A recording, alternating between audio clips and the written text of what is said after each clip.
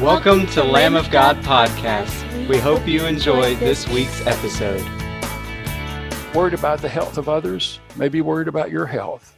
But in the midst of this coronavirus, you can know, no matter how you feel, what circumstances you're facing, I am with you always until the end of the age. The end of what age? This age of a fallen world. So as you've given your life to Christ, the Holy Spirit now lives within you. You can be absolutely certain that between now and your passing, that Christ is with you. He is personally present in your heart and life. I don't think we can take that for granted, can we? Can we for a moment take for granted the fact that the Christ lives in us by the power of the Holy Spirit? This personal presence, what a promise. I am with you always to the very end of the age. No doubt, no question, no afterthought, no second guessing. The second verse we looked at was in John 14:27. And this related to his personal peace. As with presence, it has a long history in the Israelite nation. The Lord promises to be with his people. We are his people now in the new covenant promise in Jesus. And now as a result of what Jesus has done, we can also experience another truth that Israel longed for. And that was shalom, personal peace. The Hebrew word for peace is shalom. And this peace is not just a psychological or personal, a psychological peace, something I feel a peace about it, we often say. But it's also a peace that we're right with God. We're also a peace that we know that in the end time, our relationship with the Lord is secure. It's a peace to know that I'm never going to be rejected by the Lord, and I'm not ever going to be condemned because of my sin, because of what Christ has done on the cross. Because of this peace, I can be settled. I don't have to work at earning my salvation or trying to gain God's approval, because I have Christ, and he has made all things right. He has given me his peace. So let's look at that verse for a moment. John 14:27, peace I leave with you. My peace I give you. Do not give to you, and I do not give to you as the world gives. Do not let your hearts be troubled. Do not let them be afraid. I think it's the word of the Lord for us in the midst of the season. We don't have to be afraid. We don't have to be, with the economy up and down, we don't have to be afraid. With the virus spreading in some places more than others, we don't have to be afraid. The jobs and finances, we don't have to be afraid. The Lord is faithful. He will meet those needs, and he will operate in our lives. He will give us his peace. Paul described it as a peace that passes all understanding. In other words, that's a peace that you can't describe. Someone asks you to explain how, in the midst of this moment and all this anxiety that many people are feeling, you sense such a loveliness and such a sweetness in your intimate relationship with the Lord. And you try to put it into words, and you can't, because it's a peace that passes explanation. And it's a peace that comes deep within our hearts. So we have a personal presence in Jesus. We have personal peace. And then we go to 1 John 1:7. 1 John 1:7. Even as believers, obviously, we still struggle with sin. We still have the flesh or the sin nature in some of your translations that still pulls on us and tempts us and draws us to want to sin and to fall into lying or maybe stealing or distorting or sinning in some way. And often as believers, we fail. And often we will try to do things to try to attempt to get back to where we were before. But the Lord Jesus Christ tells us that he has a personal purity that he wants to give us. That now in this moment, in this coronavirus moment, even if we find ourselves anxious and we find ourselves angry or we find ourselves bitter in the midst of this, we can repent and we can find forgiveness and we can find a personal purity. Look with me at 1 John 1:7. But if we walk in the light as he is in the light, we have fellowship with one another, and the blood of Jesus, his son, purifies us from all sin. So as we look to Christ in faith, we experience his light, his purity, his holiness. As we do experience that, we become aware of our fallenness and our need for cleansing. As a result, we can look to Christ and know that his blood, his shed blood, his work on the cross, it's constantly cleansing us from sin. So we're looking to him in faith.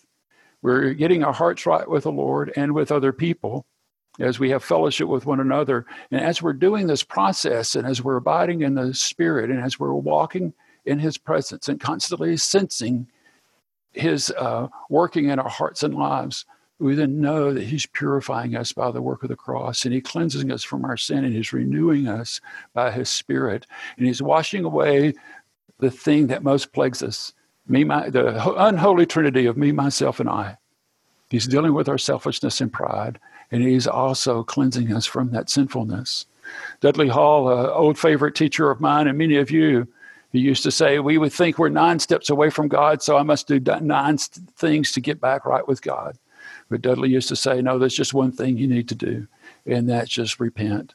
And Christ's blood takes care of the rest, and he's the one who makes us right with God. It's because of him we stand in no condemnation in Romans 8. So we have personal presence during this time, this blessed life. In this very moment, we can know we have Christ's personal presence. We have his personal peace. We have his personal purity. Now, I want to expand a little bit from last week and go to 2 Corinthians 5:17. 2 Corinthians 5:17. I got into seasons for several years that I was constantly preaching this, and I preached this at a Lenten retreat. And I was reminded that I had preached the Reformation doctrine of justification, and I wasn't even trying. But if I achieved that goal, then that was wonderful. So 2 Corinthians 5:17. From now on, let's start with verse 16. 2 Corinthians 5:16 or 17, if you're looking on your phone or in your Bible. From now on, we regard no one from a worldly point of view. In other words, we don't look at people from a worldly perspective and judge them by their outward appearance. We don't value them how much money they have or what their beauty is or how talented they are. We judge them from a different perspective. We judge them from what Christ has done in their heart, that they're valued and special. Though we once regarded Christ in this way, we no longer. In other words, we thought Christ was a failure. We thought he was an outcast. We thought he was a criminal. But we're no longer looking in this way because we see he was taking our place. He was taking upon our sin upon himself. So we no longer look at him that way. We see him as a victorious Savior. So we no longer look at people differently. And as a result of that, therefore, anyone who is in Christ is a new creation. He is, the old has gone, the new has come. You're a different person. Christ didn't just come and fix you, put a patch on you like an old set of jeans or darn some socks and try to fix you up. No, he made you entirely new within. You're a new creation. You've been changed. Your identity is now in Christ. All of this is from God, who's reconciled us to himself through Christ and gave us a ministry of reconciliation. Now, our goal now, because we're changed people, instead of focusing on ourselves and worrying about our relationship with the Lord and have to be self-conscious all the time, we're free. We're free because we know we're approved in God and accepted in him. We're free because we're transformed in Christ and we're accepted in the beloved. We're free because we know we're a son of God and we're adopted into God's family. We're free. Therefore, we can minister. We can focus outward. We can work. We can serve because I don't have to be so focused on myself. I can know I'm set in Christ.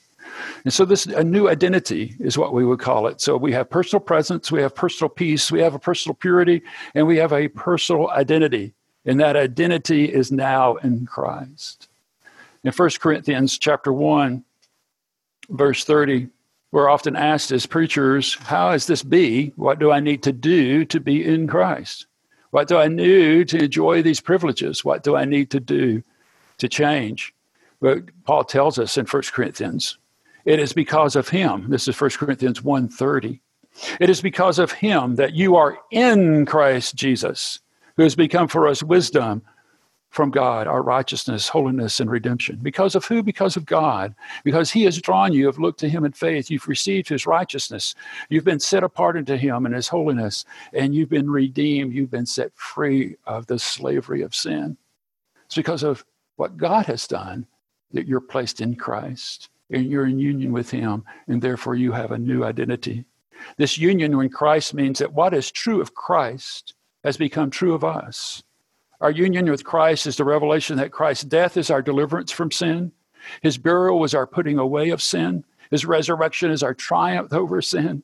His ascension is the removal of our separation from God caused by sin. Through faith, the Holy Spirit creates this bond with Christ, and he penetrates, indwells, immerses, pervades our lives by the Holy Spirit's presence. This is the doctrine we often call union with Christ. The simple way to remember it, what's true of Christ is true of us. If Christ is loved of the Father, we are loved. If Christ is accepted of the Father, we are accepted. If Christ is holy, we are holy. If Christ is exalted, we are exalted. If Christ has defeated the enemy, we have defeated the enemy. If Christ was sinless, he has given us the power to overcome the temptations and walk apart from sin. What is true of him has become true of us. So let's look at it for a moment. What is true of Christ? He is loved. Ephesians 1:4, in love he predestined us. What's all true of Christ? And he was the chosen one, the anointed one, the Messiah. He was chosen in God the Father's heart, to set us aside in him. So you were chosen, 1 Thessalonians 1:4. By love, in love, God chose you. You're chosen in Christ. You're set aside for him. And he's pouring his heart and his love in you. And how was this choosing made? Because he was angry or wanted to pick on you? No, it was in love. In love, he came and set you apart unto himself. And then in Christ, you are set free. Whom the Son sets free is free indeed. No one was more free than Christ. John 8:36. And you are forgiven. As far as the east is from the west, so all your sins been removed, as we've talked about throughout this message. That Christ has dealt thoroughly with our sin, and we no longer have to regret the past. We no longer have to be burdened by the past. Failures, embarrassments, guilt, and shame. Our sin has been removed in Christ as we look to him in faith, and he has forgiven us. Psalm 103:12. Psalm 103:12. And as I've already mentioned, you're made new in Christ. You have a new identity. You're a completely new person. That was 2 Corinthians 5:17. And now you're a child of God. 1 John 3:1. We're so thankful today that he has made us his own. And what love he has lavished upon us, John says, that we should be called the children of God. We're a part of his family. We're not outsiders looking in. Many of us have had bad experiences in our past. Maybe remember in high school not being part of the group or the clique. But you're included in Christ. You don't have to stand outside looking in. You're part of his family. You're part of all the blessings and privileges of the family of God, the people of God. And you're his adopted son in his family. This is elaborated upon a good deal in Romans and in Galatians. But if you want a particular verse, Romans 8:14, you're adopted into God's family. And then last, and there the list could go on of a book this thick of just every time Paul mentions the word in Christ, through Christ, included in Christ, everything, the New Testament scholar elaborated on every instance of who we are, our identity in Christ, that what is true of him is true of us. You're a citizen of heaven in Philippians 3:20. So you no longer have to worry about eternity. If for some awful reason the virus was to come and it would set you back, you don't have to worry. If you've given your heart to Christ, you've looked to him in faith, you're a citizen of heaven and you will be Christ forever. So we've got this morning his presence, his peace, his purity, and as a result of Christ, we're a new person in Christ. We have his identity in Christ. So whether we're battling coronavirus or finances or worried about unemployment, or if we're lonely, being self-isolated in our little house, or whether we look at the news all day and the politicians scare us with some of the crazy things they say, or do or don't do, or should do, we remember this. Christ is present. We have Jesus' peace. We have his personal purity. And we have his identity. We have his personal identity in Christ. Amen. Amen.